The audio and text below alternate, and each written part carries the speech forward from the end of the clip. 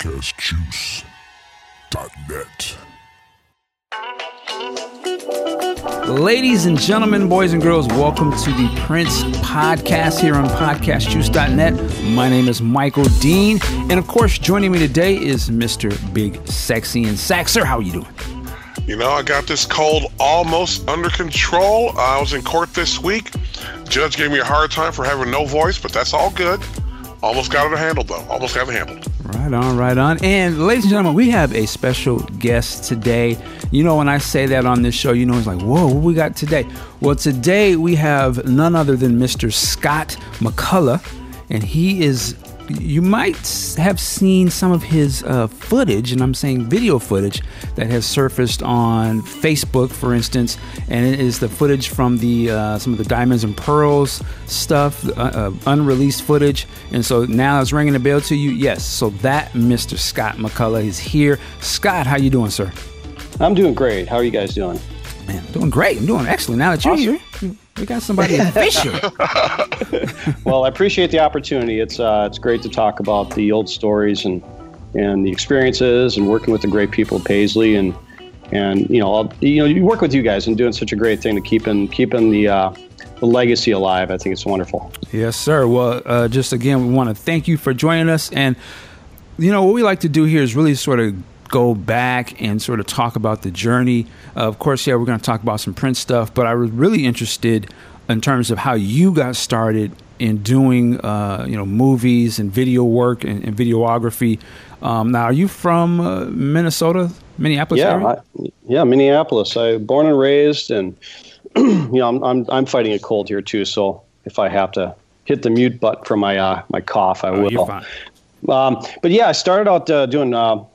Back in Minneapolis, I thought I'd be an architect, and I thought I'd be an artist and drawing and painting and all that stuff. And then I had a job with an architecture firm, and I said, this is way too boring. So when I was going to college, I answered every ad I could for any sort of job, and lo and behold, an extra posting came for Sign of the Times. Wow. I was like, yeah, and I was a big Prince fan too. I was the Purple Rain thing, and I was like, well, how do I get involved in this world? How do I get involved in Prince's world and in music videos and movies? And I answered the ad, and I was there I was at Paisley Park getting bussed in from the Met Center, and there's this the wonderland of his stage, and what I was blown away. I was like, I have to be a part of this somehow, some way. So let me understand. So you answered the ad to be an extra in the Sign of the Times movie, the concert film. Mm-hmm. What was that experience being? Were you one of the extras in the crowd? I take it. Yeah, I was. I was one of the.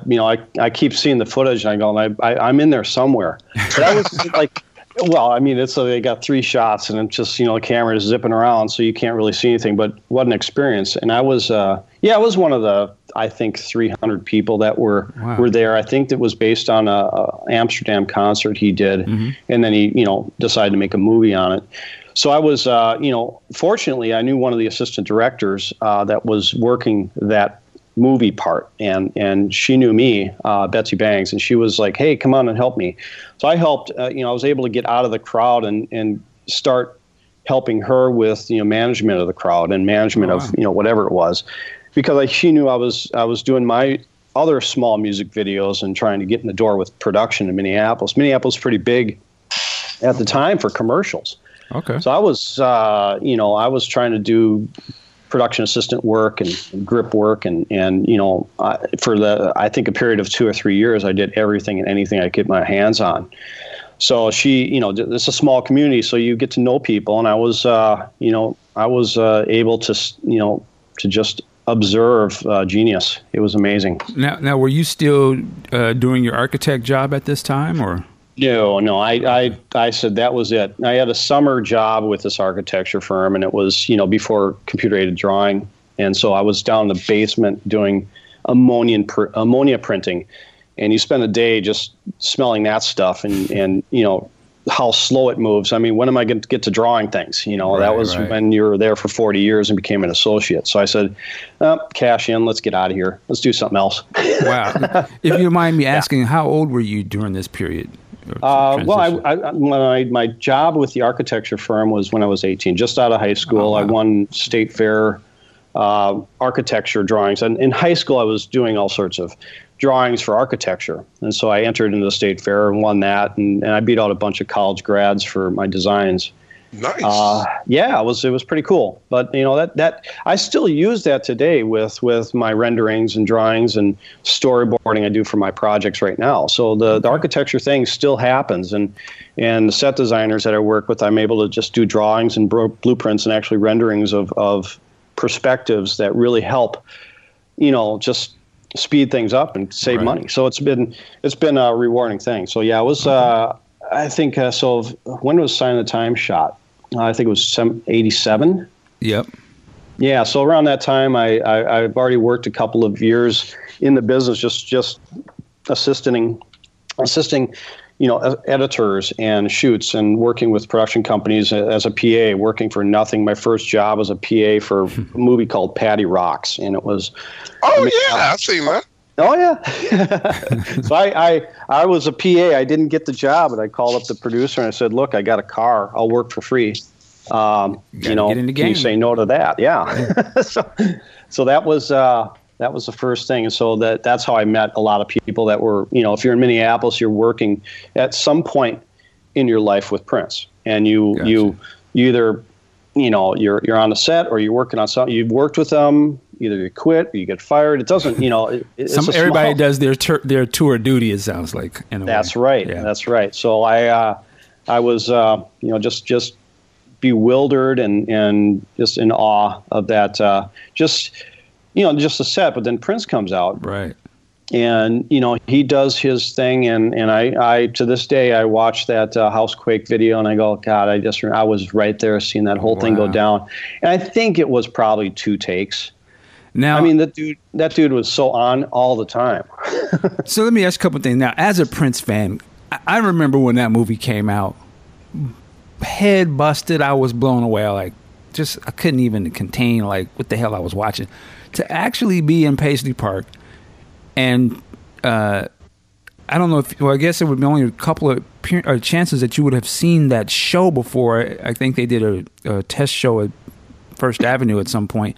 But not having probably seen that lineup and, only just hearing the album at that time, I mean, what did you think of what you were seeing? Were you just like, whoa? Well, I had no idea what I was walking into. I mean, I have not heard the music. Oh, okay. And I was just, Prince, Sign of the Times, the next album. I had no idea that there was live shows or rehearsals or anything going on. Okay. So I was, I walk in and all of a sudden, you start working on If I Was Your Girlfriend, all these things, one song after the other. For 3 days we were there, shooting left and right. And I was, this is all new music. So I was fresh off the boat.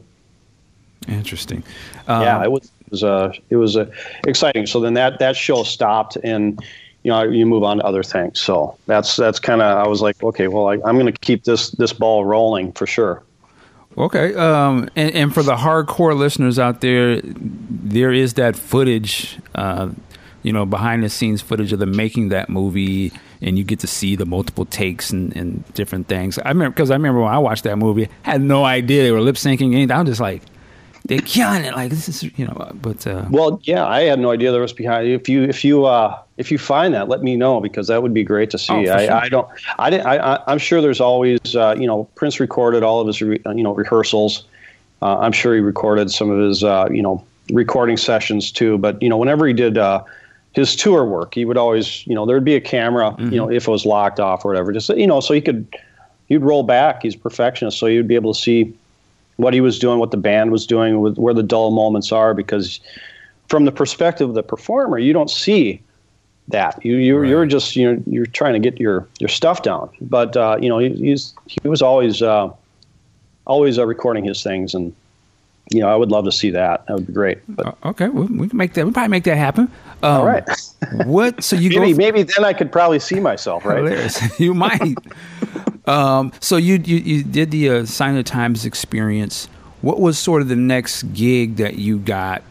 Not necessarily with Prince, but how did that sort of spur things on?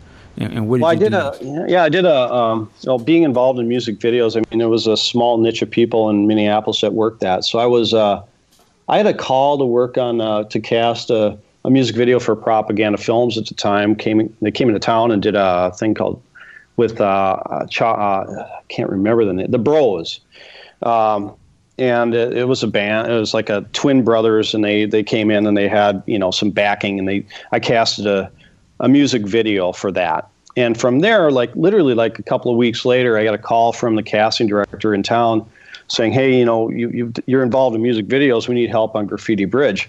We don't know how to handle all these people that we need to get in." And I was, of course, just yes. And at the time, I was going to school I was studying at the University of Minnesota for advertising through journalism.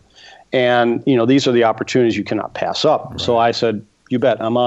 I jumped on the Graffiti Bridge. So I worked with the casting director, Lynn Blumenthal Casting.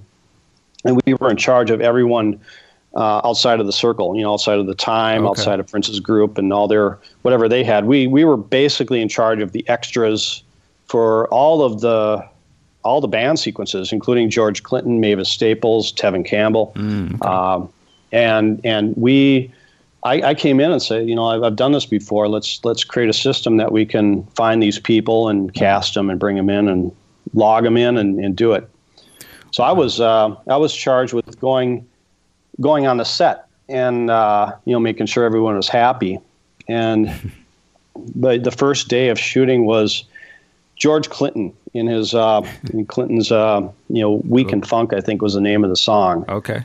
And so I met him. He was amazing. But I was in charge of 300 extras. Wow. And they were the production company, and I'm just working with the extras. So I don't know any of the producers or the production company or even the ADs. That was the first time I met with the assistant directors and said, okay, you need talent. I got them. I'm here for you. Mm-hmm. But they weren't going to feed the extras. And I was like, I'm the guy that has the mark on my back. It's like I'm in charge of them. They know my name. I brought them there, and I'm taking care of them. And so you're not gonna feed the extras. And so I made sure that that was changed right away, because that's I've been an extra. I was on that set. I was like, it's slow. You don't do anything. You just sit there and watch and wait for your time. What was the atmosphere like on that shoot for that movie? Well, it was, that first day when you got the crew's catered lunch coming in the same room you're holding the extras, it was tense. So I said, yeah, it was, but once the music started, once George Clinton got up there and started doing his thing, that goes away. Everyone's there for the music, and you have a few people that have attitude and want to be a star and, trying to do whatever they can to get close to the stars. But, you control that. You have security, obviously, and you keep an eye on people. That's why you cast. That's why you get their names, you get their numbers. And I remember we did a lot of work in New Hope. There was It's an interesting fact that a lot of those interiors of those clubs, the Times, the Glam Slam Club, the Time had a club, Mavis's club, I think. The two main clubs, I think, were in a warehouse in New Hope. They built the interiors in some warehouse that was literally down the street from where I was living at the time, and I was like, well, this is pretty convenient. Interesting. But, we bussed all the people in because you can't park at some of these places. There's just no room to keep all the cars. So we had to bus people in from a bigger parking lot. Wow. And, just getting there and walking to this really mundane, ugly looking exterior, building. You walk in and it's this, again, the same feeling I had with graffiti, with Sign of the Times, was you walk into this wonderland. You got all these lights and this amazing, set design. And you're in the world of Prince. It was like Alan in Wonderland. I didn't want to say Alice because you got to be careful here.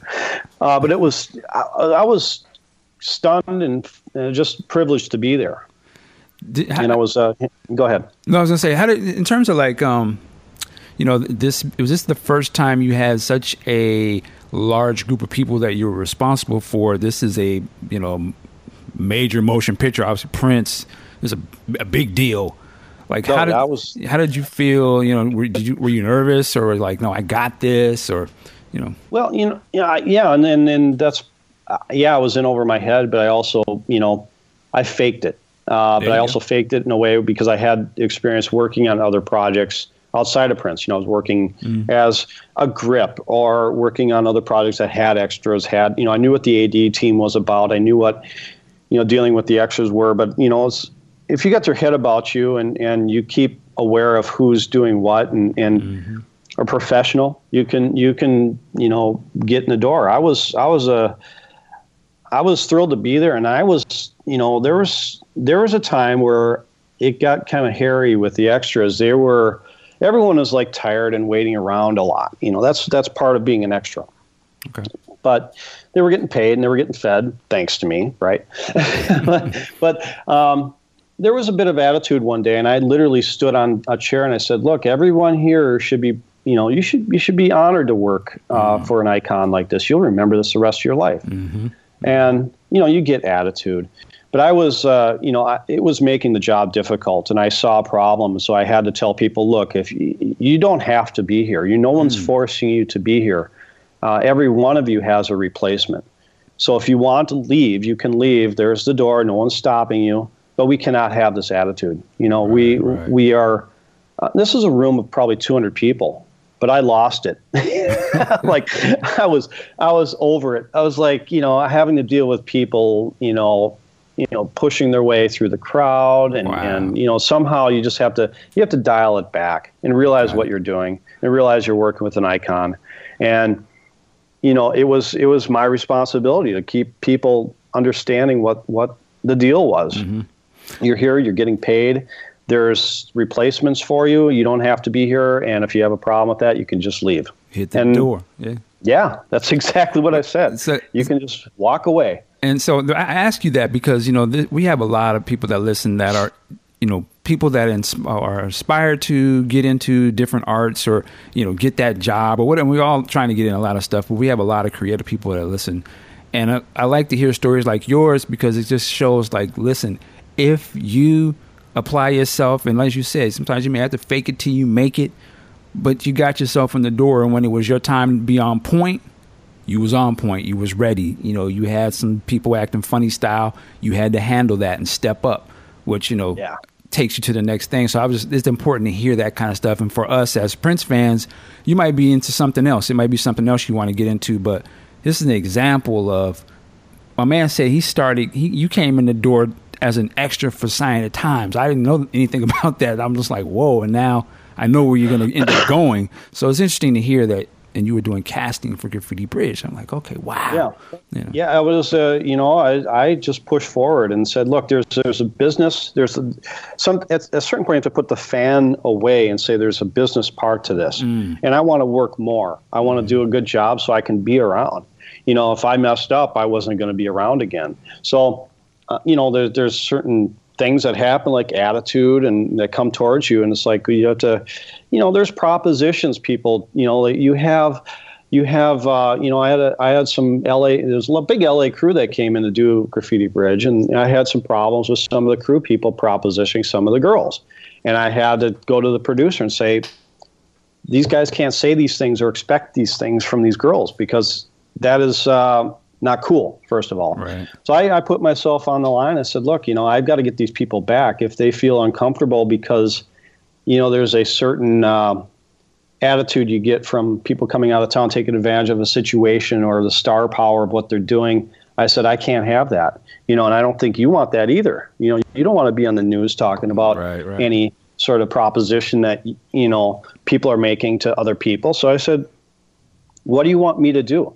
How do you want me to proceed with this?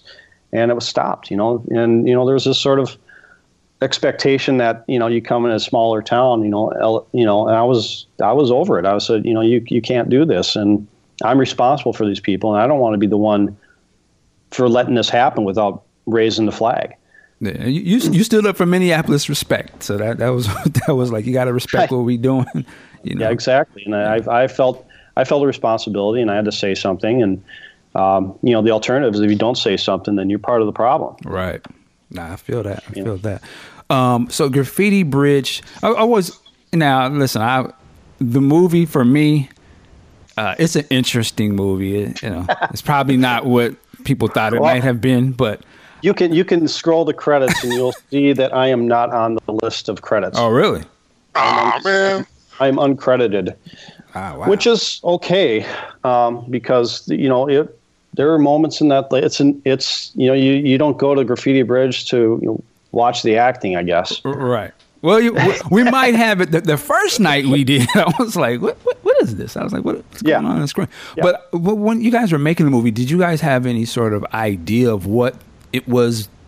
Let me ask you to put it this way: the final product. Did you anticipate the final product to be what it was during the making, or when you saw the movie, you were like, "Well, that's not." Is that what we shot, or I'm curious what you thought about it. You read the script. It's written by Prince, and it's it has a flow. It wasn't. I'm sure there was people working on it with him. But I walked out of the theater going, it could have been better. There's all. It's like it was. I thought, and I think a lot of people thought it was like the sequel to Purple Rain, but it was.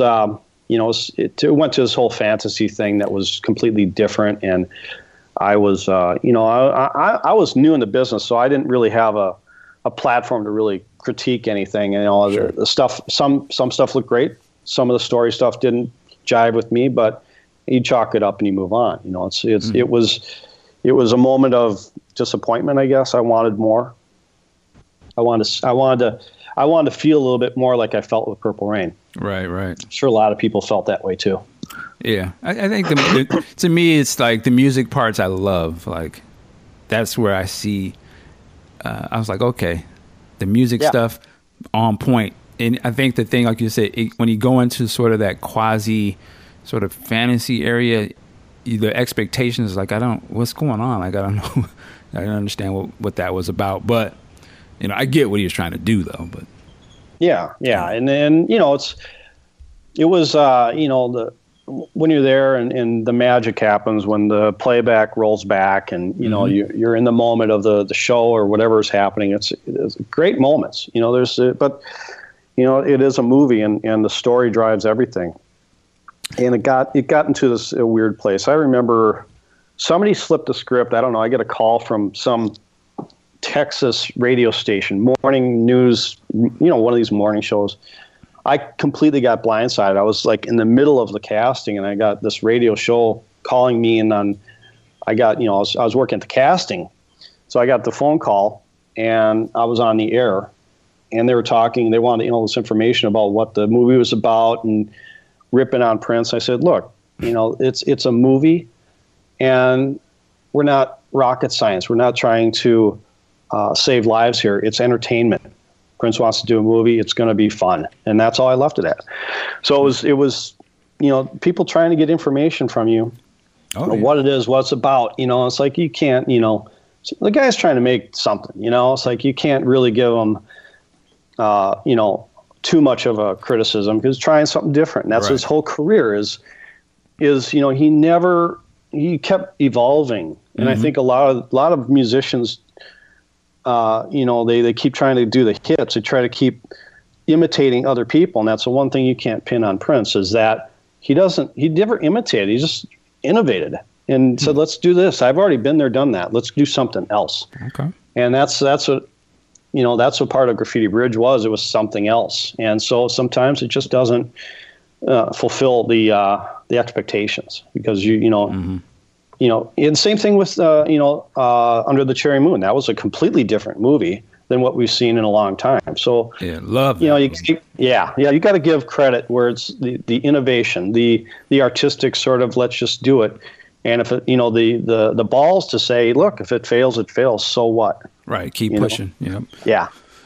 So, and I'm looking at some of your credits and I'm thinking about Graffiti Bridge. There were parts in that movie that didn't make the cutting room. Well, they stayed on the cutting room floor, but I'm thinking some of the musical parts was there. And since you were there, I'm asking if you can confirm this. Can't Stop This Feeling I Got. Was that cut? I mean, was that shot for the movie? Like a video for that? Yeah, I think it was. And then that was so long ago, and I don't think I was actually part of that particular shooting. I was doing another part of the show. Okay. I can't answer that. I don't, in the editing room, and I've been doing this for a while. Sure. There's so much music. I can only assume. I can't talk for the editor, but at a certain point, you got to cut in the story. Right. So I'm sure that there's several things that didn't make the cut because you got to make the 90 minutes, and you want your showcase songs in there. So I can't answer where that went and how that went. So. Yeah, I know on people want to take a look on YouTube if you can find it. There are a few little clips from the movie, uncut or cut out parts. One particular that I remember, there was a part where Prince and Ingrid are playing some sort of hangman game, and he's got a noose around his neck. Very dark type of scene. Yeah. I have to go back into that too. I closed that door on that movie when I saw it. I said, okay, let's move on. So I can't even watch the trailer. I mean, I'm like, I remember that. Yeah. Okay. Well, I would say they just released them on Blu-ray a little while ago. So interesting to go back and watch them in 1080p, HD. And like, whoa. All right. Really see it in detail. There you go. All right. So Graffiti Bridge. Now, for Prince, I know after Graffiti Bridge, he sort of transitions into, I think Batman was before Graffiti, so he transitions into the new tour, which is taking him into Diamonds and Pearls material. When did you start working back with Prince after Graffiti Bridge? Yeah, well, I didn't work during Graffiti Bridge. I didn't work directly with Prince. Sure. I was working with the AD team, and, there's Prince walking by. You don't interfere, you just do your job and move on. So I didn't really, I think the first way I got in there was I was working, I think I got Eric Leeds through Paisley Park. He had Times Squared, I think he had his album. So I was able to direct my first Paisley Park video with Eric Leeds. I co-directed with Pat Epstein. And Pat Epstein was working with Prince. He's a guy you should have on the show too. I'll hook you guys up. But he was Prince's stand-in for Purple Rain, and he did a lot of work with Prince. Doing a lot of shooting. Miscellaneous stuff of the rehearsals. But I was working with Eric Leeds on his. I can't remember the song. You're really taking me back. Little Rock was that? Yeah, Little Rock, exactly. So we were in this home in Minneapolis. We put together this idea of, there's not a lot of money for music videos, so we put together this small thing. I worked with Alan Leeds and his brother, who was managing Prince at the time, and so being around the inner core of Paisley and Prince, you get a chance to do some stuff, and we were able to make the money happen or work for that video. And we just went ahead and shot that video. So I did that. And then literally, this was a day and age when you had pagers. You didn't have cell phones, And so I got a page from a producer that was working on the Get Off video. And he said, I showed him my reel a few months earlier. I was doing music videos. I would take my little bit of money, and I would go and hook up with a band or artist locally, and I say, look, let's split the cost. Let's do a music video. And so I would get a reel put together, and I had 6 or 7 music videos, all $1,000, $2,000 videos with local record labels, and I had a reel together, so I was able to show here's what I can do with the camera, and got it. That producer remembered that, and Prince needed somebody to shoot a rehearsal, and it was the Diamonds and Pearls first rehearsal. And I'm sure they rehearsed all these songs separately, but I said yes, of course. So it was literally the next day I'm running out to Paisley and starting the process of working directly with Prince. Wow. So yeah, it was pucker time. I remember I walked into those big doors and I was like, okay, I talked to the producer. I said, so what do we have for the crew? What do we have for camera? What do we have? What am I walking into? And literally I had one camera. I didn't have an AC. I didn't have an assistant cameraman. So I had to load my own, at the time it was film. So I had to load my own camera. And at the time, somehow my light meter broke. So I was like, oh, that's another thing. And then I didn't have a crew. So Paisley Park had a little area where they had lights that they owned. So I wheeled out a 2,000 watt light so I could light Prince, and I didn't have any crew to help me make it look great. Wow. But I said I need something because we're in this huge stage, and they did have some stage lights for the show. But I just realized that, I'm in over my head because I don't have anyone to work with. So that was, I say pucker time. I really meant it because I thought after that 2-3 hours of shooting, I would never work with Prince again because I thought, it looks like crap and I'm not, being around him, I was like able to just, vibe with him. It was great because I was like, he's seen my face before because of Graffiti Bridge and other people. I think, he has a way of knowing what's going on. We're in his house and, he knows. He has a way of just, sensing people. And I think you've been here before type of thing, Yeah, and I think that I think there's a bit of hazing that goes on. It's like, this sort of few moments you're initially working with him that he just checks you out and you check him out and it's like, okay, let's get to work. And that's kind of how I was. I picked up the camera and said, let's go. Okay. And he was like, okay. Nice. And it was fun. It was a great time, but it was like, I really wish I had money and a crew to work with and some of that footage I think is on the last thing I posted. I think it was part of that Diamonds and Pearls thing. There's that scene where he's doing push. I think Prince get on the mic and then the guys were, that's part of the footage. And I didn't get the full amount of the footage. I just got the press, there's press clippings. I think the time the producer put together 3 different clips. And one was just little highlights of that, my first working with Prince with the camera. And then the second thing was the Diamonds and Pearls sound check. And the third thing was some other thing with Quincy Jones ripping on Prince and Prince playing the piano. I'm trying to find that so I could put that up. Whoa, I haven't heard of that. Oh, it was awesome. Yeah, it was awesome. I mean, Quincy got something to say? Okay. Oh, yeah, just basically just kind of saying, Prince is okay. And then intercut is Prince playing piano almost at Mozart level. It was a juxtaposition of Prince dropping the mic saying, okay, you're going to rip on me? Watch this. Wow. So it was cut together. I'm trying to find it. So when I find it, I'll let you guys know. And just for the fans, if you can remember, if you can somehow try and find these items, I believe there was probably 4 official releases that would contain your work. I think the first one is the Get Off, home video, sort of maxi video single. That has all the different versions of the songs. I remember when that came out, man, I picked them here, going to Tower Records, grabbing that. That was a very innovative thing to release at that time.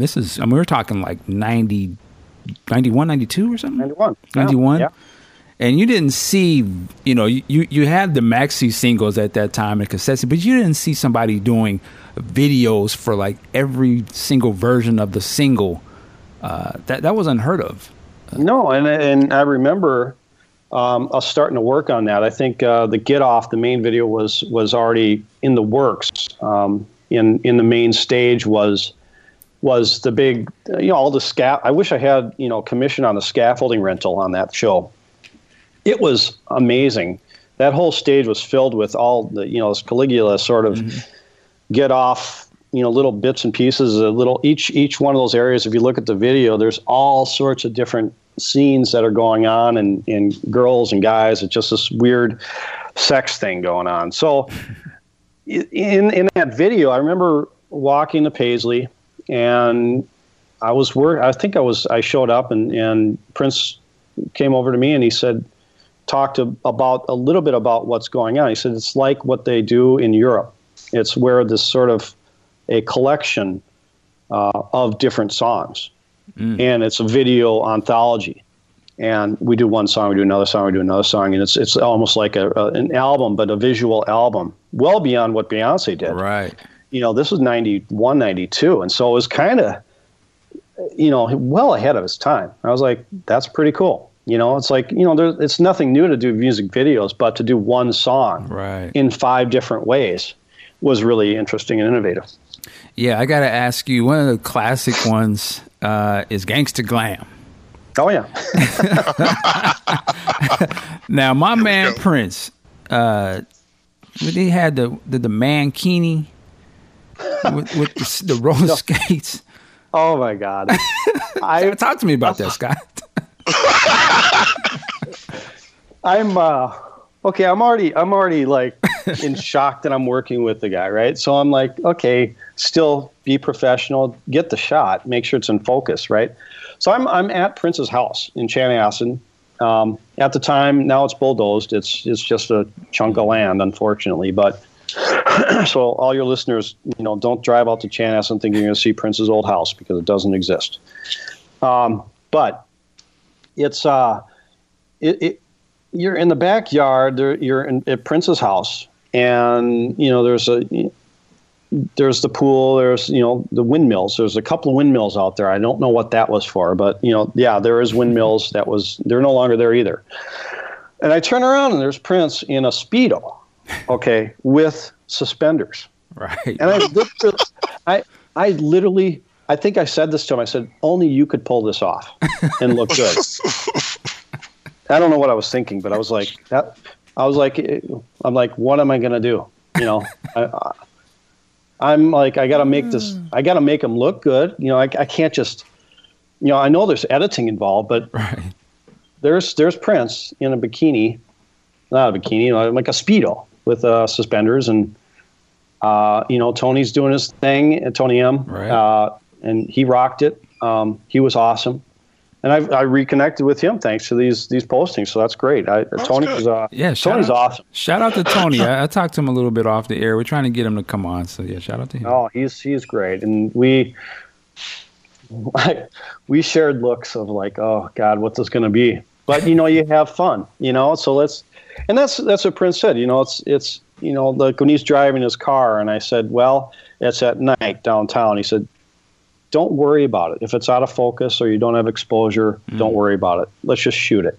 And that's kind of made me feel a lot more comfortable, because like they get all these LA guys coming in and DPs that have all this money assigned from whatever record label to do this crew of 100 people. And then I get handed a camera and say, go and shoot this other thing with Prince in a bikini. I'm like, wait a second here.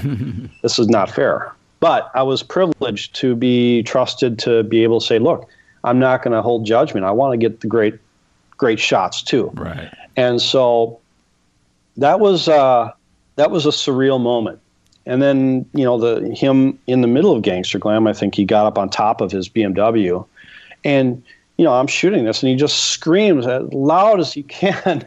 I wish we had audio for it, but there's a shot of him just yelling at the top of his lungs in the middle of his property on top of his Chiquita yellow BMW. Yes. In his Speedo and suspenders. And I'm like, well, I'll never shoot this stuff again. That's a classic moment right there, man. It is. And I'm not absolutely sure where this is going to go, how it's going to be cut. So, but sometimes you just have to play along, and you have to just be open to it, because lasting stuff and classic moments, whether it's on top of a car or, doing splits, it's just sort of things happen without planning. And I think that's part of his thing, is that he just sort of, let's just do it. And, we can always not cut it in. It can always be something that's how does it work into the edit? And I remember I was one of those moments where it's just like Prince was like really happy, and he asked me into his office at Paisley, office, apartment, whatever it was, and he showed me his first cut of that Gangster Glam, and I was, it was. I don't know when he had time to do it. I was, literally like 2 days later, he said, "Look at this," and he was like, he played the first half of it, and it was like the cut kind of exists the way it is right now, the way he cut it. I'm sure he had an editor working with him because there was no such thing as offline or online. At that time, it was standard definition. You take your film, you transfer it to standard def. That was broadcast, the highest quality, right? But we don't have high def at the time. But he would just literally just cut his videos without a practice cut. You just go right into the master and cut, and that was unheard of too. But he was done with it. When he was done with it, there was no going back to the original and making it look great. It was again, just let's be spontaneous. Let's be fun. And that's the whole Gangster Glam was all about this play day at Paisley, and pick up the camera. Let's shoot, the guys in roller skates, and Prince pulling up in his roller skates. And I'm like, again, he had a onesie with a big fluffy shirt and a bowler hat. And I'm like, God, he can pull off any outfit. Because he believed it, man. Like he wore that, and he was like, he was confident with it, and he made it look good. Yeah, exactly. So it was, he knew his audience, he knew his energy, and it was just a blessing to be able to shoot it and have it, come across the lens like that. And I had the same experience. I worked with Paul Newman on his last thing he did. On camera. I was like for a commercial for a healthcare. Paul Newman, company. The actor? Paul Newman? The actor, yeah. Oh, wow. And this was about a year before he passed away. And, I was like, he looked frail. He was about 75 at the time. But he was doing this race car. He owned a race car. And literally, it's like the same feeling I had with Prince, I had with Newman. I was like, once I put the lens up, once I got the camera up, it's just something about certain energy just comes across through the camera. It's an unexplainable thing. Now I know what you mean. There's certain people that just have that, I guess it's charisma, or like you said, certain energy when they're on screen. It's just like a natural thing. It's just like that the camera loves that person. Yeah.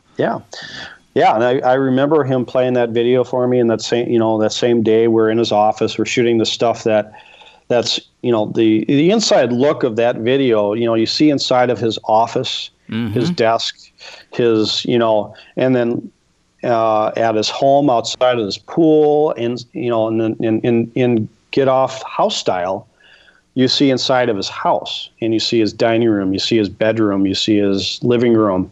Okay. And I didn't know that was his house. Actually, interesting. Yeah, in House Style, when he had Diamonds and Lori and can't remember the other girl's name. Lori and Rabia, I think. Gosh, I should know this. Who played Diamond and who played Pearl? I know who you're talking about. I can't think of the name. I definitely know who you're talking about. We know Rabia and Lori. Part of the story was that Prince takes him to his house and blindfolded, and he's, being Prince, right? And we're waiting for lights, and because they send me forward, to check it out and set up shots and be ahead of the curve.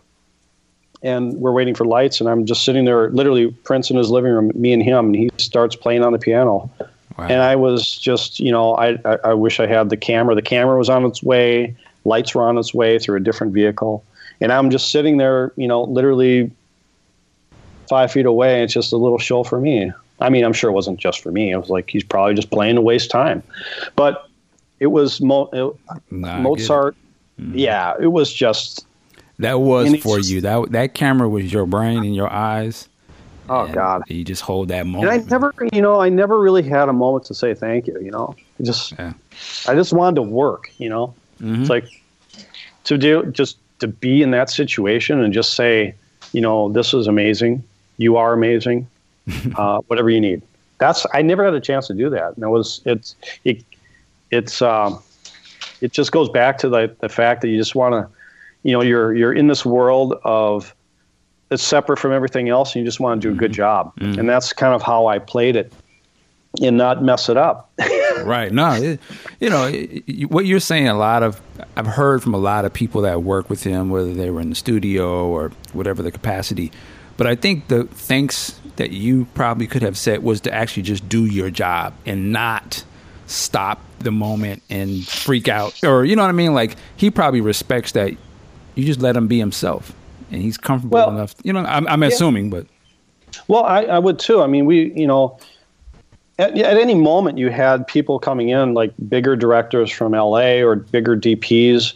One of the experiences, one of the DPs that does the Superman stuff with Zack Snyder right now is Larry Fong. Oh. So he came in as a DP for something else. I think it was Willing and Able and a couple of things. I think he also did some work on Money Don't Matter Tonight. But I was, excuse me, I was working on the home video, and I was working with Prince. I had established this trust from Gangster and from House Style, and doing my thing, and we had this sort of shorthand as that I think when people came into town, like the guys from LA, they didn't understand why Prince would come to me and ask me what I wanted to do next. It really set people off.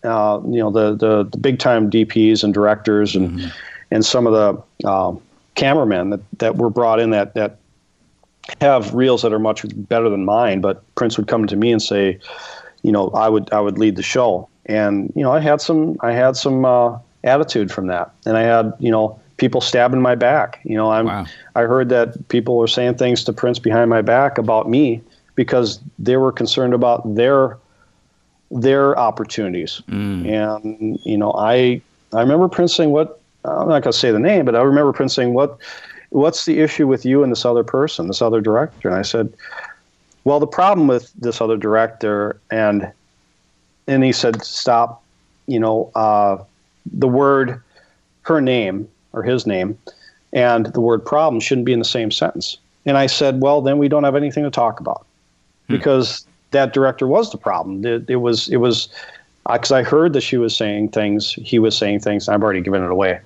But it's sort of, it's like I can't really talk badly about people. I can't do that because it comes back to you. And I was, there was a tension between some of the people. And I was like, look, I'm just trying to do a good job. And I'm, if I got to work for you as an operator, I'll do the best I can. If I got to work for this person as a DP, then I'll do the best I can. If I got to direct something, or Prince, takes me and says, okay, now you're doing it, then he's everyone's boss. We're all working for him. And some people took that the wrong way. And I don't think it helped my progression as it could have, if we just all had the same sort of like collective collaboration. Mm-hmm.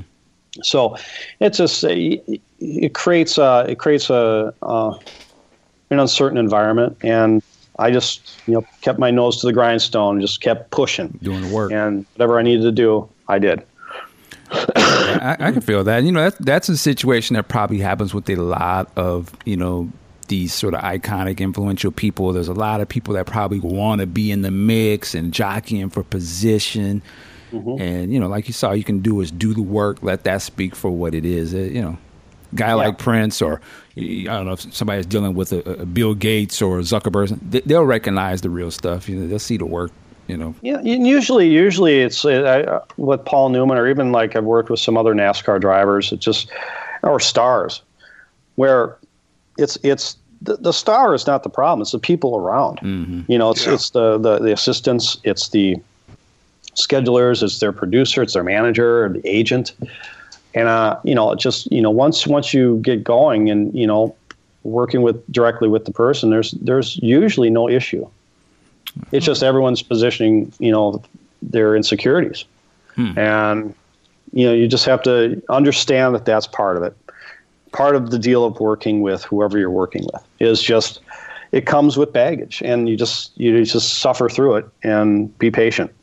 All right. So that Get Off video, the Gangsta Glam. I was going to say that has a very at the time was so different because it was sunny. It had a summertime feel to it, which you hadn't really seen Prince outside. I think that was one of the big things. You always saw him on stage under lights and it was dark, but this showed him outside and it was daylight and it was happy. They were having fun.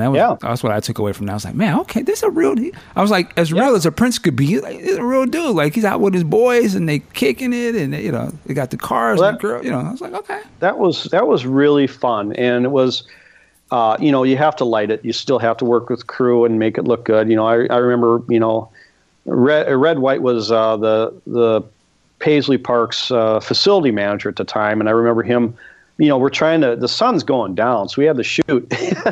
But there was weeds growing in the parking lot, and we're trying to clean that up and make sure, what are we doing and how are we doing it. And, I knew that the sun was going to go down, so how am I going to light this once the sun was down?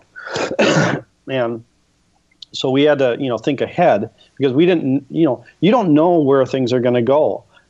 Or how it's going to go, and you have to be ready. So it's like, I'm setting up lights. I needed a generator, and when there's a bunch of cars. You don't like cars that way, but I'm not going to get up on the rooftop of Paisley and start hanging things because I have no time, and I have to work with Prince, and so I have to be ready whenever he's ready, and so he understands what it takes to do things because he's been there, done that, and but there's times where he just wants to go, and you have to be ready to go, and sometimes it's not quite perfect or how you want to do it, but you make up for it with how you do the camera, how you the angles you pick, and how you the story. So it's a lot of reaction that goes with Prince, and he sometimes directs, and it's his show, and he puts it out there, but it's kind of up to the person that's shooting it to make it pay off, make it, different, make it unique. And, it's sort of when you're in the, outside of just shooting, the next morning I would be going to transfer and making sure that the film looked good and kind of supervising so that the footage that goes out looks good for Prince. It looks good for everyone that was involved. And that's something I did on my own. I didn't, I just said, look, I have to just be sure that the color temperature is right, and it looks good here, and what I was intending to get, because I didn't have a lot of control when you're like gunning on certain shots, and then you get a chance to shoot Violet the organ grinder. That was a whole different setup with another person directing, and I would do the second unit stuff, and you have to maintain a consistency between what you're doing one time to the other time. It's like I remember Sexy MF being 5 or 6 different shoots at different times of the year because it kept evolving. Oh wow! And you're shooting in that was shot in the garage at Paisley downstairs. So when you're shooting audio in the garage, in any garage with all this concrete, it's very live as far as audio. So all the dialogue was, the mix was painful. The story kept changing, so we had to reshoot a couple of different times, and I was a consistent element that was there. So we'd come back and we'd shoot, and I would be there and help make sure that, we would able to intercut between what we did a month before to what we're doing now. Interesting. Wow. Yeah, it's very much like a movie on almost everything. It's like, okay, what did we do? How did it look? And then you'd try to do the best you can with trying to read the mind, I guess. What's the, you get information, but you don't get all of it. You don't get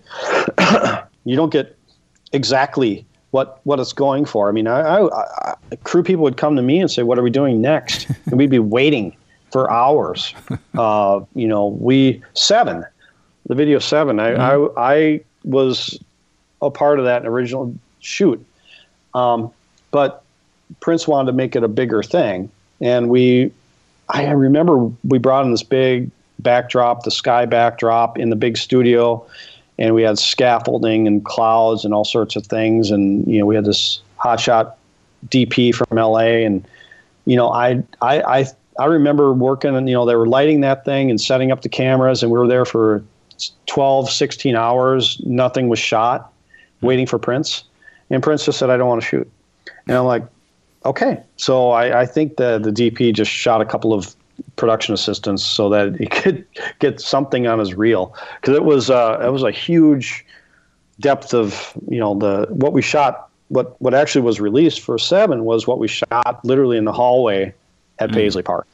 It was just so simple, and probably worked in some sort of a intuitive way. Like I said, like Prince just does stuff out of emotion and creativity and energy that he has at the time. But I bet he felt, I wouldn't know this, but I bet when he walked in, he didn't feel it. And he said, we're not going to, he's such a genius at just knowing him, knowing what he likes and what his own persona, that he probably said it's probably not going to be as good as what we already shot. Interesting. Now, do you remember if the album out at this time when you guys were shooting this, or this all shot before? It was shot before. Okay. Yeah, that was the Gold Experience, I think. No, the Symbol album. Symbol album. Yeah. I can't. I don't. There's parts of what's in 3 Chains of Gold that we shot a year or two before. I worked in London. I was with Prince, and I was on stage with Prince, and during the live show. I think 3 or 4 of the nights I had a handheld camera. The worst camera for sync, for sound, because it was 35 millimeter Area 3. It sounds like a can opener when it's running. It's horrible. And so I'm given this camera, and I'm supposed to be on stage with Prince, and I can't. If I get closer than 3 or 4 feet from Prince and his microphone, he's going to be pissed. So I couldn't get close, but I was there, and I was like, amazing. And that footage is in 3 Chains of Gold. Some of it is in the documentary that we did for BBC. Bits and pieces that ended up in lots of different things. It really becomes just an archive of footage, and I couldn't imagine how many rolls of film are probably sitting in storage there of things we shot. I worked with Carmen Electra on a bunch of stuff. I worked with, we did some footage with Mavis Staples, and Moni Love was on stage, I think, for something. It kind of blurs. Right. It's like not only it's 25 years ago, but it was you're at a level of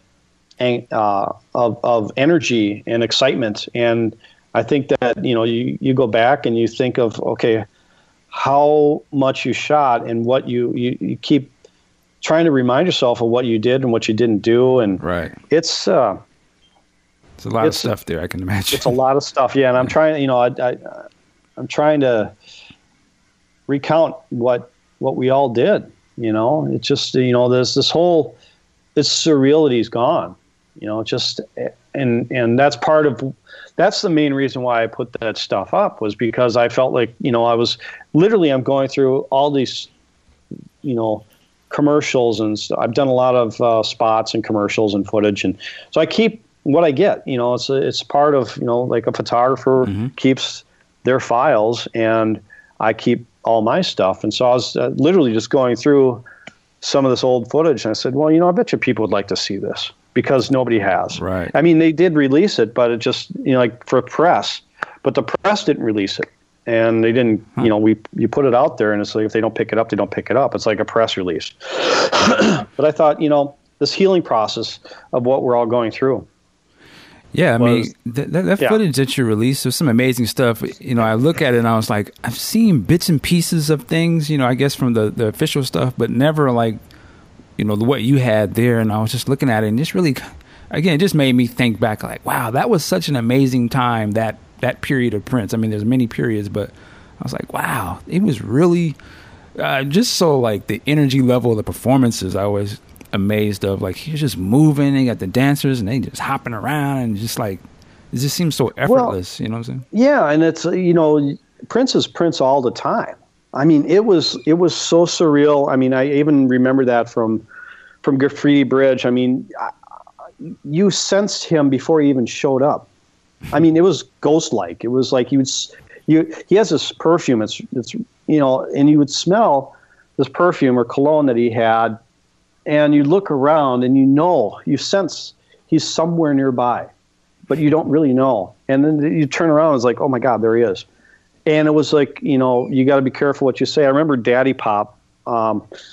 We shot, he wanted to do this video, and we had 3 cameras, and he went through his wardrobe changes, and he would take an hour or 2 before you saw him back. And I'd look to the producer. I said, if I'm directing this, there's a lot of wasted time here. While Prince is getting ready for whatever he's doing next, can I shoot the band? Can I shoot, close-ups of the band and everything but Prince? And the producer said, absolutely. And I said, okay, great. Now I got to tell the 200 extras and the crew, it's a full tour crew, all the lights, all the mixers, sound techs, guitar techs, I think his crew is probably 80. And then I had, my film crew, which is probably 20 or 30 people. And then I got all these extras. How am I going to let all these people know that we're going to do something without Prince right now? So we still need the same action. We still need, the producers gave me the clearance. So I said, well, I'm just going to walk up to Prince's mic because that's the best PA address system that you have, and tell everyone we're going to roll another take. And sure enough, when I start talking, we're going to roll another take. And I hear this behind me. Uh-oh. And Prince says, "Get off my mic." Damn. And everyone just went, "Whoa!" You sounds like I just dropped my head, and I just walked away. I was laughing, and everyone was laughing, but it was a moment of clarity of Whose house? Yeah. You're gonna talk on my mic. Back off. Wow. I got the point, but you're taking so long. He'd always joke and say, "My beard's growing." I say, "Well, my beard's growing." How long does it take for you to switch wardrobe? Man, an hour, man. Well, it was a full day thing, but we're a lot of waiting around, and it was just we're waiting for the guy, and I'm just trying to be efficient, and I know it's his money and his production, and I feel like we got this energy. Let's shoot audience members. Let's shoot Michael B on the drums. I mean, I wanted to get in there and shoot this, but we didn't need Prince on stage for that. Mm-hmm. And so while we're sitting there and Prince has disappeared, I thought, what's 10 minutes of shooting some B-roll? And, I overstepped. But I still worked with him, so I think it was just he understood what I was trying to do. Right. Now, but he had a moment. There must have been a part, because I kind of remember seeing this. There was a part where you're filming the band members, and it sounds like it's Prince asking them questions off camera or something? Yeah, that was, I think all the extras were gone. Or we got what we got shot, and then literally we were wrapped for the day, and Prince says, we're going to shoot the band members' interviews. And so we came back and put all the stage lights back up, and we set up the cameras, and Prince was asking questions of, I think most of the band members. And then we also did another section too, where we just did there's some footage of the band members being asked questions in another situation. I think it was a different time, but during the Daddy Pop stuff, we shot a lot of B-roll, extra B-roll stuff, and footage of them in their actual show uniform or costumes or outfits, so that matched. And so we did that. Yeah, and Prince was asking questions, and I just shoot it as like an insight to a lot of different different approaches. Right. To how do you explain what the band coming together and what it's like to work with him, and it was impromptu. Let me ask you this: did you also work on the? I think it came on ABC TV. You read my mind. Oh, okay, yeah, the Ride Divine, I think is what. Yes. They call it. No. Okay. I the Ride Divine was right after I walked away. The reason I left, I mean, I joke, but it's like either quit or you get fired. And I quit. I was not getting paid for a lot of the work I did, and I was there were some production problems we had in Europe with just logistics, and I won't go into details, but I looked to the producer, said, I'm done. 27th video is not going to help my career. And it got kind of messy with how things were being ordered. I think there was a problem with SexyMF, meaning I just don't think there was an understanding of how do we pay for this big video. And I don't think there was any sort of, purchase order or written estimate or anything done. So it was like the cost just sort of spiraled, and I wasn't getting paid for a lot of stuff. And I said, Prince wouldn't show up for a concert without a check. Why should I? Okay. So I walked, I said, I'm going to go, and, I'm here. And, the production company went bankrupt, and I couldn't get my money. So I figured I just write it off as my graduate school of just working on, working with Prince was great. But you can't, things were falling apart, and I just saw the writing on the wall. I said, I just got to move on. And so Ride Divine came, and that was like, I didn't work on that at all. I was doing other commercials and things with other companies. So I was, unfortunately, they could have looked a lot better. I'm just kidding. Well, you touched on something interesting, and I'm not gonna get into the finances and stuff, but you say, listen, I'm doing this work. Maybe the compensation isn't matching probably the input of what you're doing, if at all. I don't know, but is there a point where you're feeling like, what am I going to do after this? Or are you confident, like, yo, like you said, I'm ready to graduate. I've put in the time. I know what I'm capable of doing. I worked on big stuff. Let me go out here, and it was the next thing, start my own production company thing, or what was sort of the thinking? Well, it was kind of, while I was doing work with Prince, I was shooting my own projects. I was doing other music videos and commercials as well on my own. So I wasn't, Prince would go on tour and be gone for 3-6 months. So I would be doing other things. Oh, okay. So I was building a basis of work as well on other projects.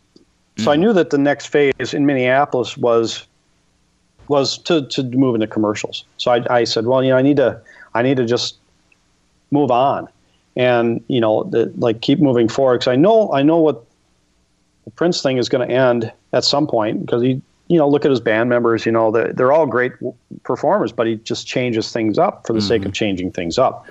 So I figured, I've done what I can. If I'm not getting, I can't keep working for free. Because there's other jobs that could come up. So I just literally sort of said, I need to just,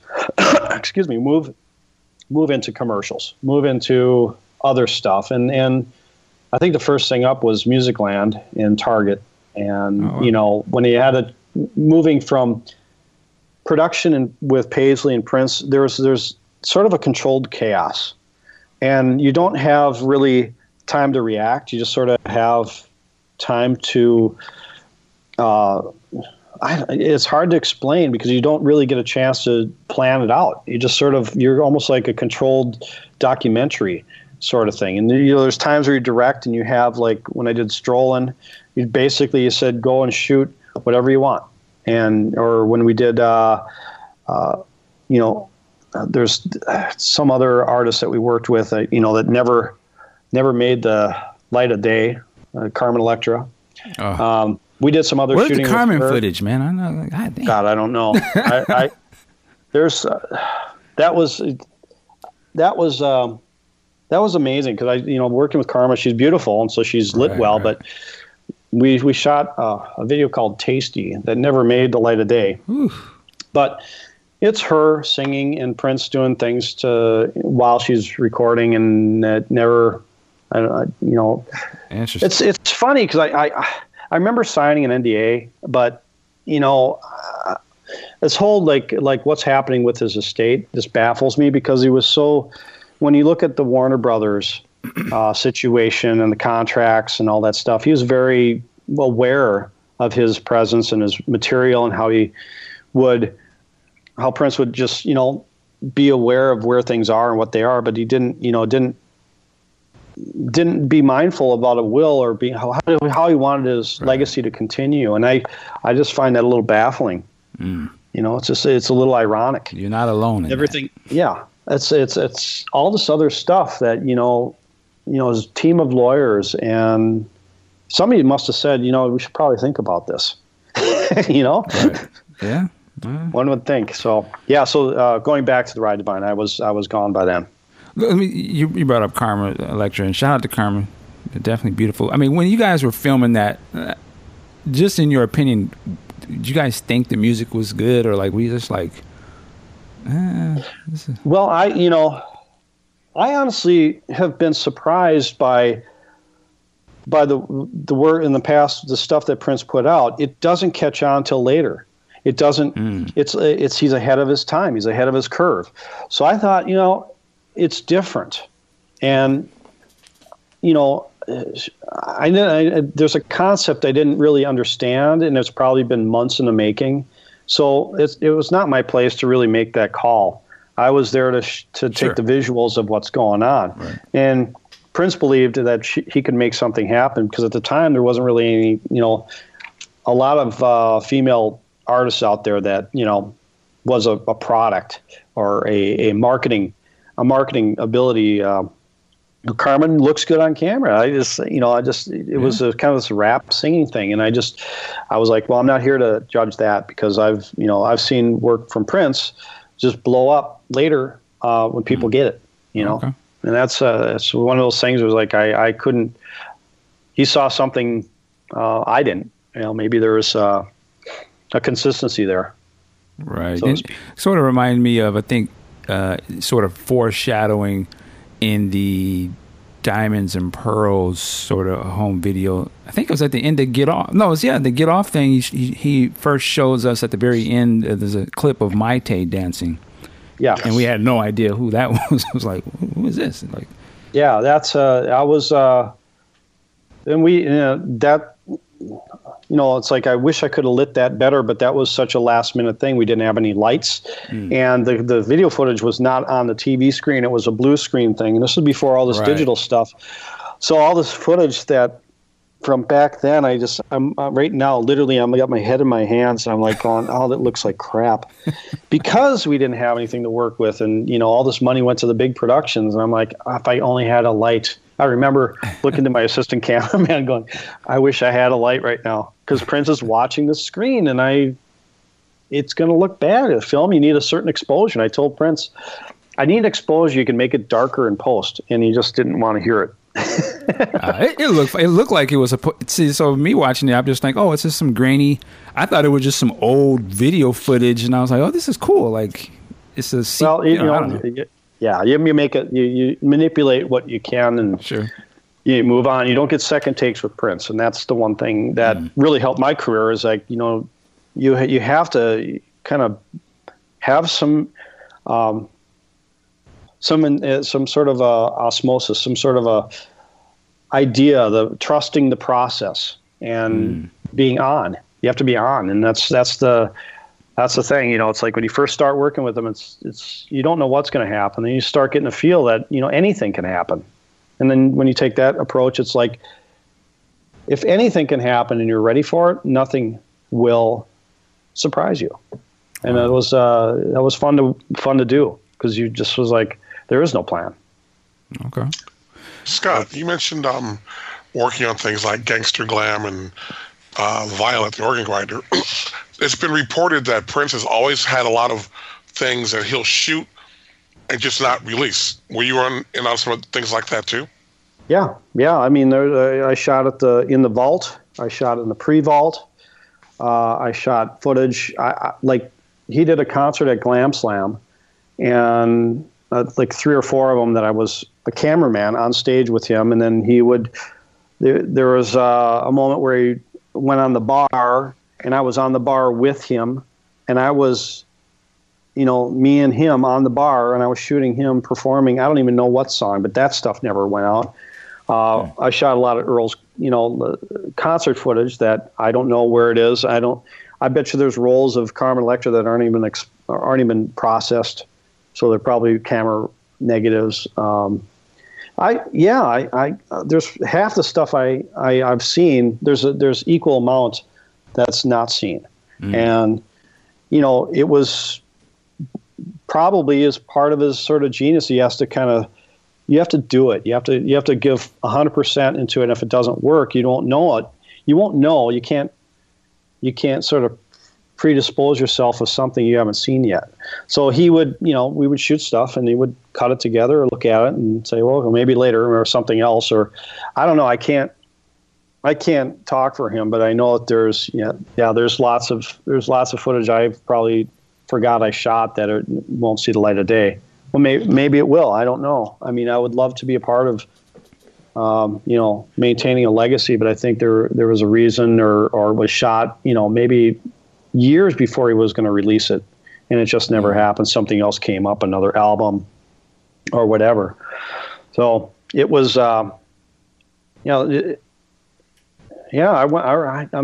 just going back in my head. I remember taking Prince would send me on to go shoot his father's home and go down to Glam Slam and shoot stuff there. And then we would talk about doing other shoots, other places.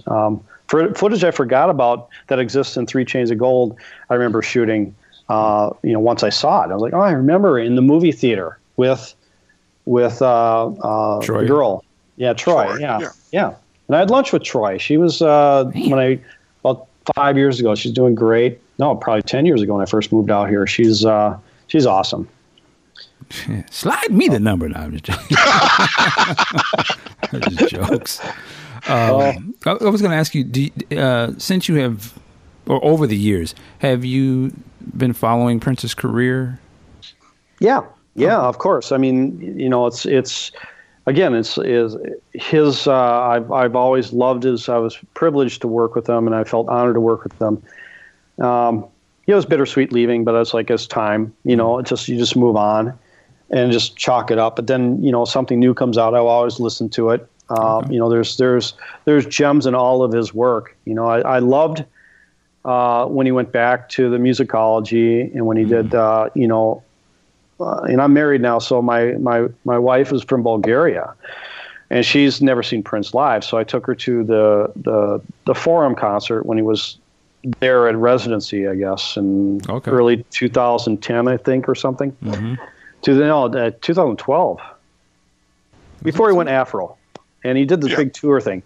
And so I got great tickets, and she was blown away. He did 5 encores, and it was amazing. And so, and I don't think Prince is an acquired taste, but I think his later music was still trying to find a voice. I don't know. I feel like I kept saying to my friends, I said, just wait, he's got this comeback album.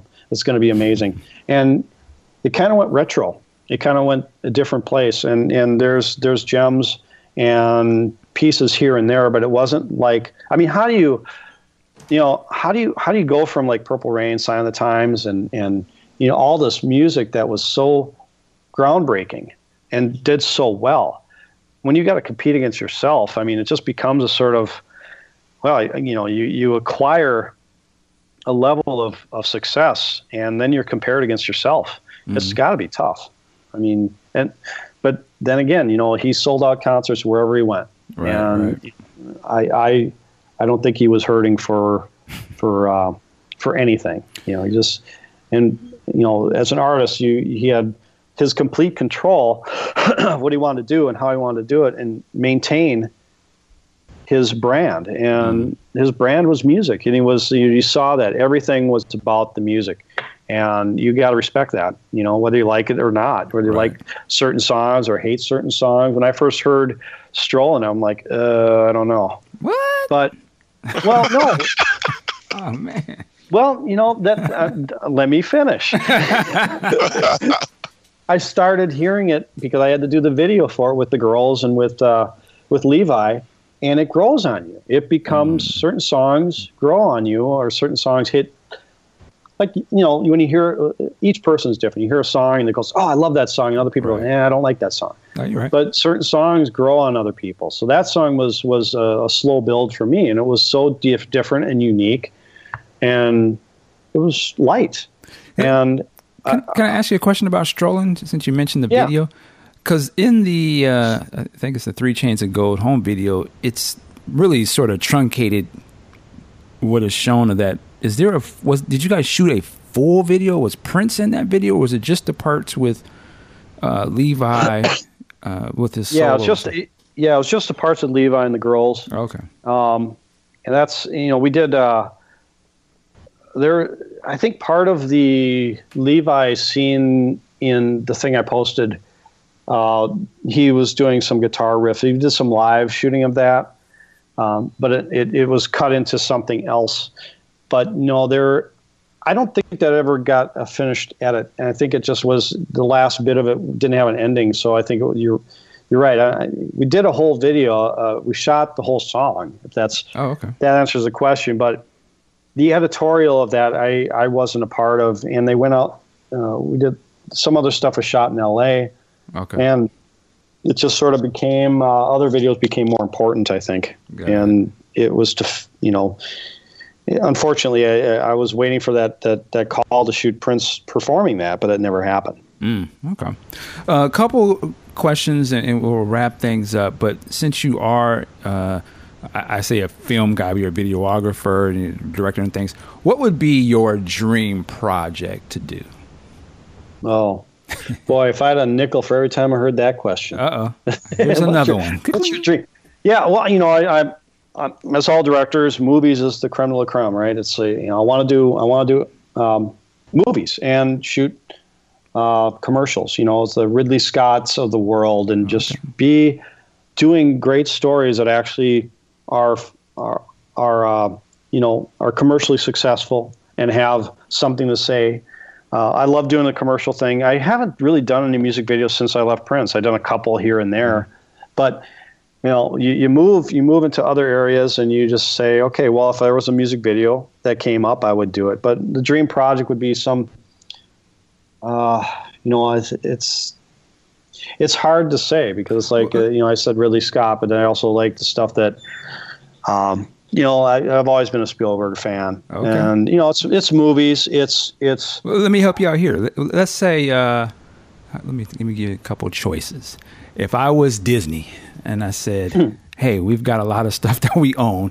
Would you rather do this Marvel movie, or would you rather do this Star Wars movie?" Oh, Star Wars, of course. You're my man. Thank you. Well, I mean. Come on, how many more superhero movies can we digest? I mean, I gotta say, it's all these superheroes coming to save the world from some outside thing. And it's just the thing looks different, and they shoot it in a different way, and they put it out there, and it makes all this money, but you end up walking away going, I've seen that movie before. Don't you? I mean, you kind of. Well, we're fans of we're like total geeks over here, so I say the more the merrier. But I can understand your point. Well, I just wish that that there were movies out there. There's real people in this world that are really heroes, and there's stories that could be told that really will affect our culture and our human progression. And those are ignored for the $200 million budgets, where you could do 5 really good films that really will be almost as good a story. But everyone wants the event. Everyone wants to go to another world and see, because our world is kind of sucking right now. Yeah. It's kind of harsh. Things are not looking great. And I want to be optimistic, and I want to come away from an adventure, but I also think that I think the studios are kind of trolling the same pond for the same fish, and it just there needs to be an expansion of what people may want to see. Unfortunately, it's a formula, and movie making is an expensive proposition, not like a painter picking up a canvas and throwing some paint on the wall. That's relatively inexpensive proposition. But you do a movie, things change, and then it becomes I've done all this body work and 250 commercials, and it's difficult to get in the door with a studio or production company, because they say you're a commercial guy, you've done commercials, you work with Prince, but it's a hard shell to crack, and it's been difficult to do so. But you keep pushing forward, and the moment happens where you get a chance, and that's where I'm headed, is just to get a chance to do that. So you would love to do feature films? Yeah. I've done pilots. I have my my moments with the storytelling. I co-wrote a project for Sublime that's getting some heat right now. Okay. But I'm not directing that because I don't feel I have the right sensibilities for losing a son to heroin. And I think that's probably better in somebody else's hands. But I wrote with other writers on that. I've been actively involved in the last 5-8 years in writing and getting involved in scripts that I think could really be great to do. Okay. In the meantime, when you have movies, that takes time to actually happen. Right. So in the meantime, you do your commercials, and I've been doing my car spots, and I've been doing my other commercials, and so it just sort of, patience is a virtue in this business, because you're waiting all the time for people to just read your stuff or to consider you for things, and I've always thought that, you put me in the same situation as another director, I will do circles around him. But, that's a hard thing to do. How do you get the chance or you don't, and you move on. And the situation changes when the production comes together. Like everything we talked about with Prince, and there's more things that we don't have time for, but elements change all the time with every production. Everything you do is you learn from. So when I go and shoot a small music video for a friend of mine for $1,000, there's different ways you pick things up of how you can do different lights you can use. I just did a PSA, and I just used the Phantom, and I just used the plasma lights. So everything is just it's gonna pay off in dividends when I do get the chance to be doing a feature or get involved with. Yeah. Right. Yeah. It's like, and as a director, you're for commercials and music videos, you're offered the opportunity to be your own DP, because it's kind of it streamlines it. It makes it, a look and a style. You don't have the baggage of another director of photography coming in and saying, well, I want to do it this way, and don't mess with my art, sort of thing. I'm fast, and it's like, I love that part of it. And so I can come into a situation and say, I know what that light's going to take to put up. I know any guys, I know how it's going to cost, where it's going to be. As a DP, as a technician, and this is all thanks to Prince too, is like I was able to witness, and see and get involved in high budget projects and low budget projects at the same time. Okay. It's been, I guess you could say, I'm poised. I'm ready. Hey, you gotta be. Let me ask you this too. Speak to the budding film person, the guy who wants to do the thing that you want to do. They're just starting out. They got they got a little camera. Of course, there's a lot more different resources available from when you started, obviously. But what would you say to that person? I say, get out of the business and give me all the work. No, I'm just kidding. The best thing is to just don't have one discipline. Have a couple. Like if you want to be a director, also study lighting and being a director of photography, or editing, or producing, because it is. I call it the Wild West right now. It's like every job out there is coveted, and your competition is going to fight you for every bit. I've lost jobs where I was the recommend. I've gotten jobs where I didn't have to bid with other people. So it's just sort of, if you diversify within the business, that would be the best advice, because you're not going to get your directing job right away. You might get lucky and get it, and then you have something to fall back on, or if you get your directing job and you have some writing ability or skills, that can enhance your directing, and it can enhance, but you may have to go and write your own stuff. You may have to take a job as a DP, which isn't so bad. You saw the stuff I shot with Prince, and some of that stuff is pretty raw, but it started something else. And I think that's important, is that, you may not, everyone wants to be a director, but you might be a better editor. You might be a better producer, and you just don't realize it only until you get that big job. And it's like, oh my God, I love editing because I can take what the director screwed up and make it great because of me. And so it's like all the stuff that I've held on to. I've held on to the DP work because it's, if I get a call to do a job to DP something, I will be able to do that and understand the director's part and their what they have to deal with and how I can assist them in the directing. All right. So it's just. So I got you here again. So it's rare that I can get a professional film guy. So I got to ask you this: as a visual person, as a you understand how to make a shot and different things. Can you tell me a movie? As I'm trying to get an idea of kind of what I think you might be into in terms of visuals. What movie would you say visually is a masterwork to me? And then the other part of the question is, what movie, and it may not be shot to whatever you think, but the movie that moves you, that you watch regardless. I Man on Fire, I think, has got to be one of my favorites. Domino, it's sort of a Tony Scott thing. Mm-hmm. Visually, Tony Scott, and Ridley's a little bit more of a storyteller. Tony's more of a visual stylist. Unfortunately, he's no longer with us either. But just the groundbreaking, just the style of storytelling is not conventional with that. And the second question was what again? Like what movie moves you? That's your movie. You just like your favorite thing that this is the movie I love.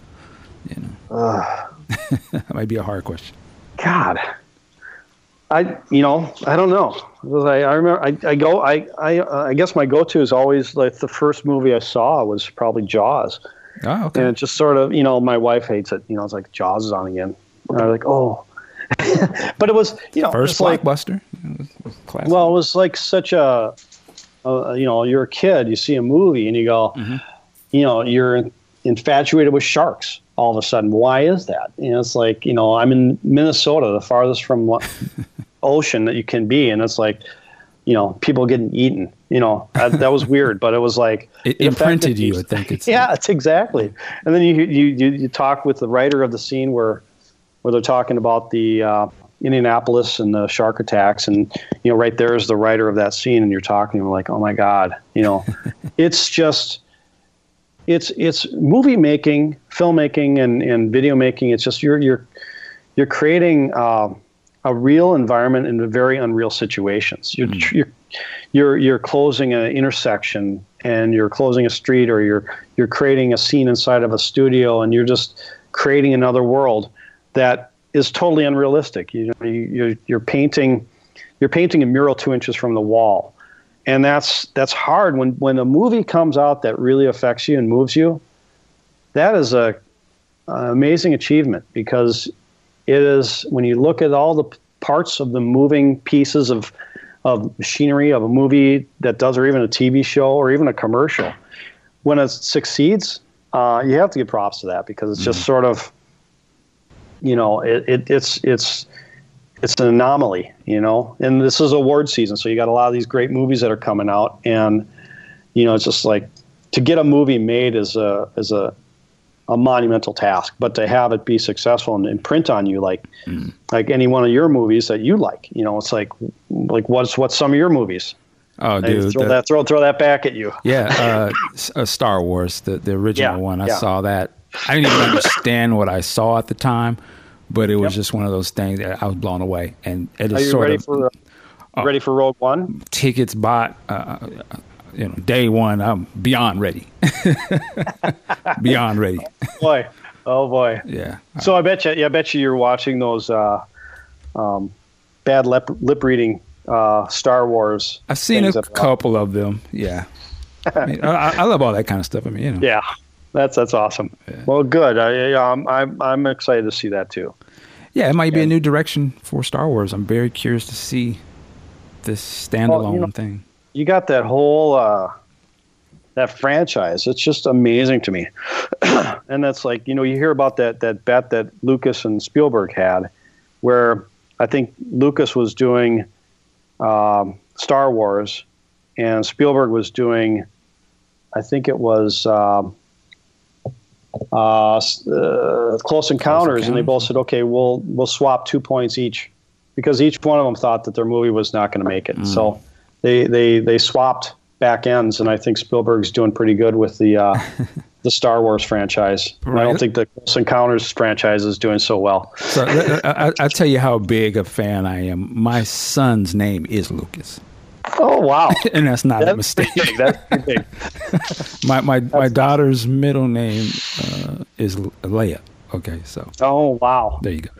I was not aware of that. There you go. Really? Oh, boy. Well, hey, you know. Well, that's awesome. Now, I think jumping on a whole thing. To me, George Lucas is a genius, man. Yes. I read, I read those books of how he just had to start making that first movie and everything that went through it. To me, that is inspiring, and I'm just like, God, they didn't even know what they were doing. I mean, you know what I mean? It's like they're doing new things. We have to create the company to do this. How do we do these special effects? So, well, they're going to create that. You know what I'm saying? The template was like, we're going to make the template. So to me, that's just I can't even wrap my head around like all those creative people, you know, coming together. Exactly. That's amazing that it's like, I want to tell the idea. I want to tell this story, but I don't know how. And we're going to find a way. And they did. And it was groundbreaking at the time. Yeah. And it was, I concur. I think it was an amazing thing to see that happening. And now it's you know, you watch like the movie like The Revenant, where there's visual effects all over that thing, you know, the bear, and how that was done.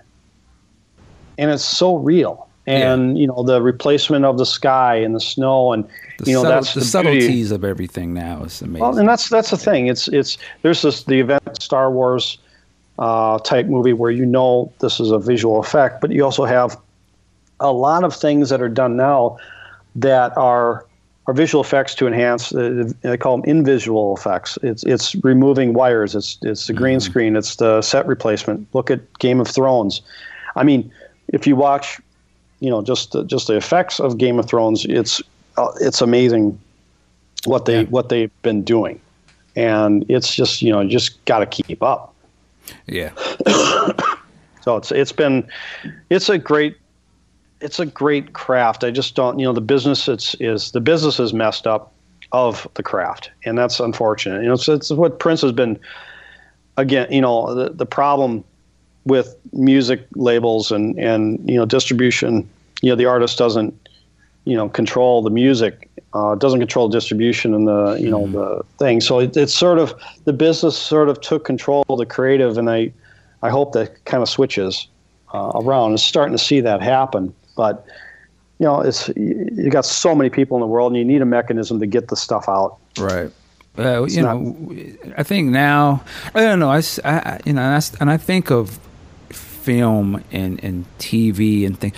And I'm like, there's a high bar to create, but there's also a level of entry where if you really want to do it, the tools are attainable to a degree, probably a little more so than this. And, the distribution, though, is the wild, wild west on the internet. If you got something that's groundbreaking, I think there is an avenue for you at least to get something out there.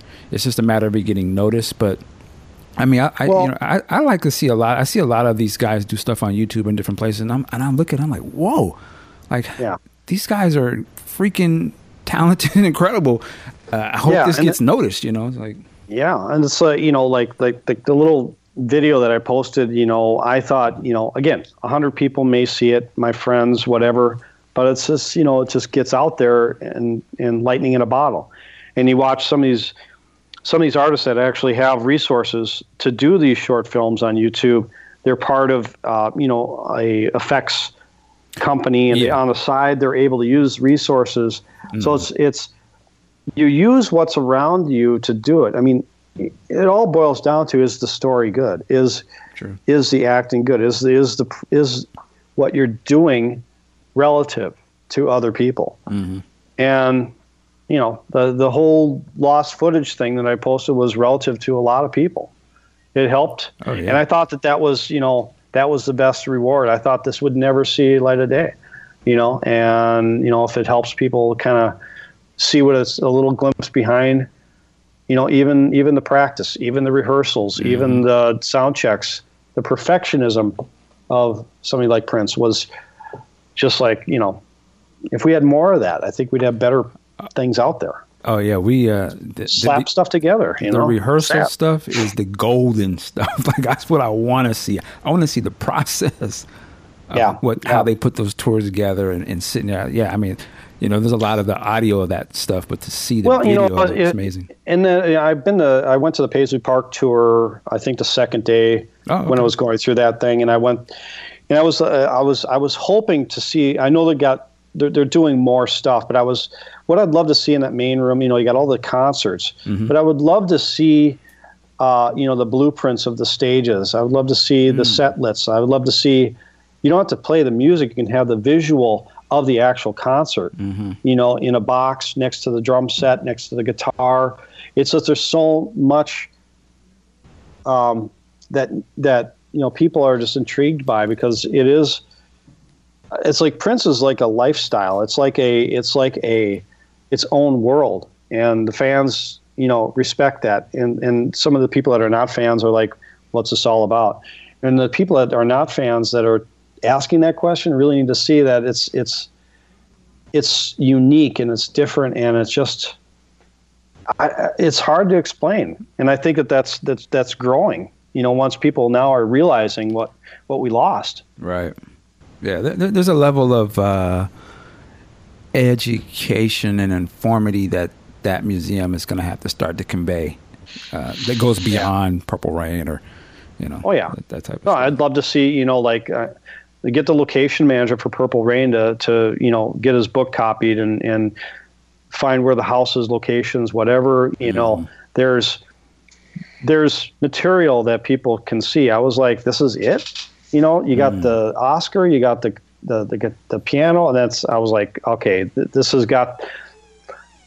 this needs more, and I know it takes time. I mean, It literally, we're not even a year from what happened, and it is, here I am complaining about it, but it's like, it was surreal walking in there. I was like, I've been here so many times, and now it's like it's a different thing. Yeah, it was shocking and surreal, and just Did you go to the alumni thing they had a little while ago? I couldn't. I was on a shoot. I was booked on something, so I couldn't go. But I hope they have it next year, and I think they're doing they're doing something in April, I think. The celebration thing. Yeah, I would love to do that, but I that's so far ahead. It's like the timing's got to be right. I get it. Well, Scott, man. Well, before we go, Big Sexy, do you have any other question? Yeah, I got one more. Scott, I'm looking at your credits, and I see that you were actually nominated for something called the Exorcism Diaries at Cannes Film Festival. Tell me about that. Well, actually, let's see. I got to look at what I sent you to. The Cannes Film Festival finalist commercial. I suppose I should design this a little bit better. The Exorcism Diaries is a short film I did in 2013, and that's right next to the next award. So the Cannes Film Festival thing, that was done. I won a finalist project for Rollerblade, and we had taken a bunch of cats, literally like felines, and threw them up in the air. And we had the Humane Society there, so nothing happened. Send all your mail to Scott. No. But these cats were all purring and good, but they would fly through the air and layer upon themselves. And the whole idea was that cats always land on their feet. Humans don't. So wear your rollerblade protective gear. Your knee pads, your elbow pads, that sort of thing, your helmet. So it was kind of an awareness of at the time rollerblading was. A lot of people were getting hurt, and Rollerblade said, "Let's do something to stop this." And it was that commercial won at Cannes. But the Exorcism Diaries has been winning awards, but not the Cannes Film Festival. So thanks for clarifying. I have to make sure I update my my grammar in that document. Hilarious. Just so I'm clear, though, you got award-winning from Cannes for your commercial. That's amazing. Yeah. No, it's just, the awards are they're great, and they help justify, me getting in the next job. It's really a collective of work. Like with Prince, there's I think a lot of the video work that I did with him won the RIAA award of 1 million sales. Like Sexy MF was a big seller, so was Get Off. I think Diamonds and Pearls too. So it won the award for a lot of sales, but it's a collective of a lot of people. So like the Rollerblade commercial was done with an ad agency in Minneapolis called Carmichael Lynch. And so it's they spend time coming up with the creative, and I come in and I execute the idea. And that's, awards are really also a shout out to the agency and the client. The client said, okay, let's do this idea. They could have picked another idea, but they had the guts to say, let's do this.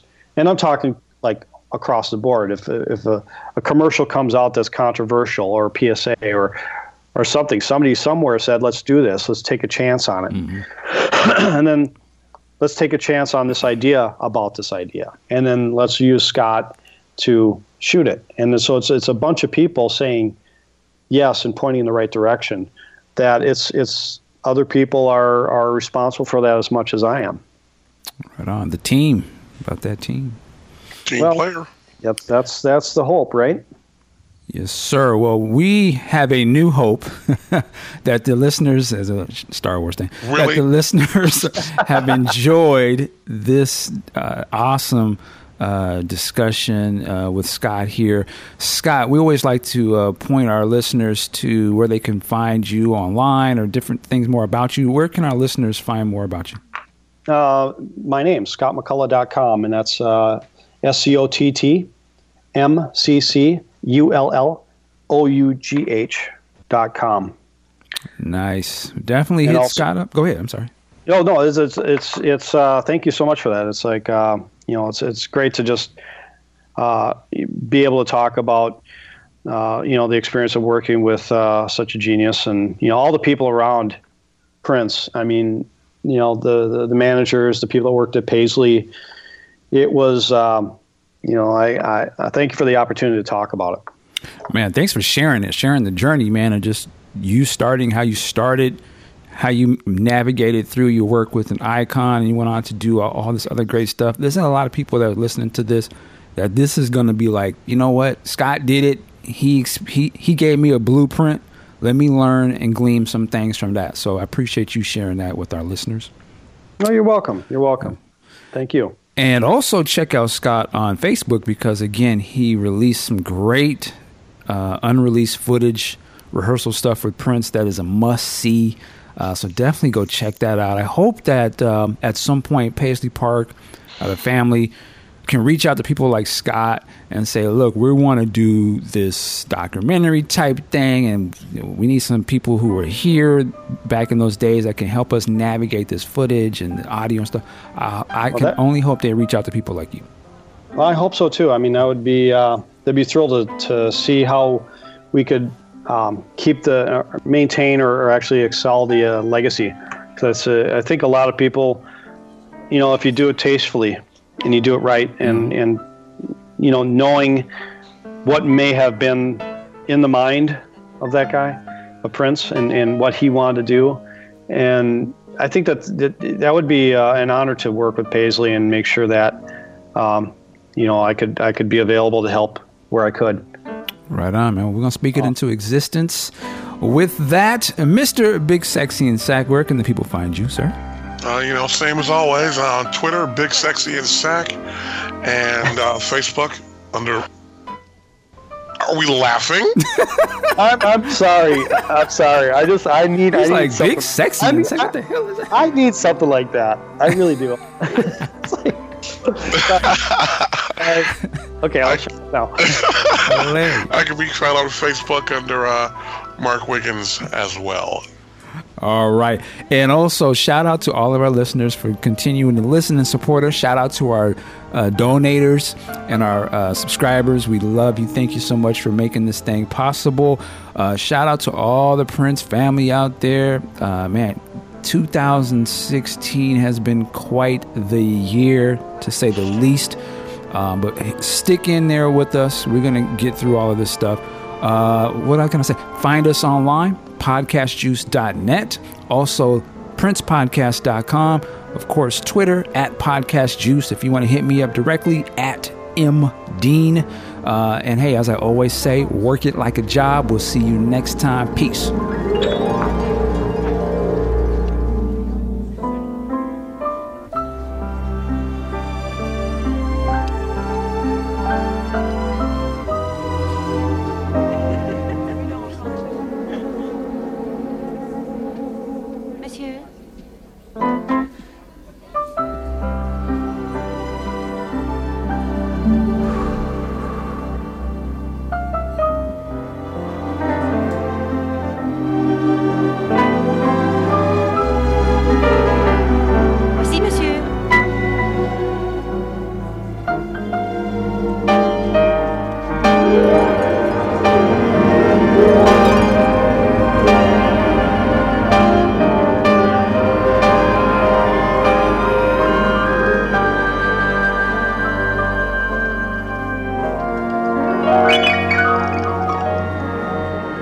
Compliments of the lady in white.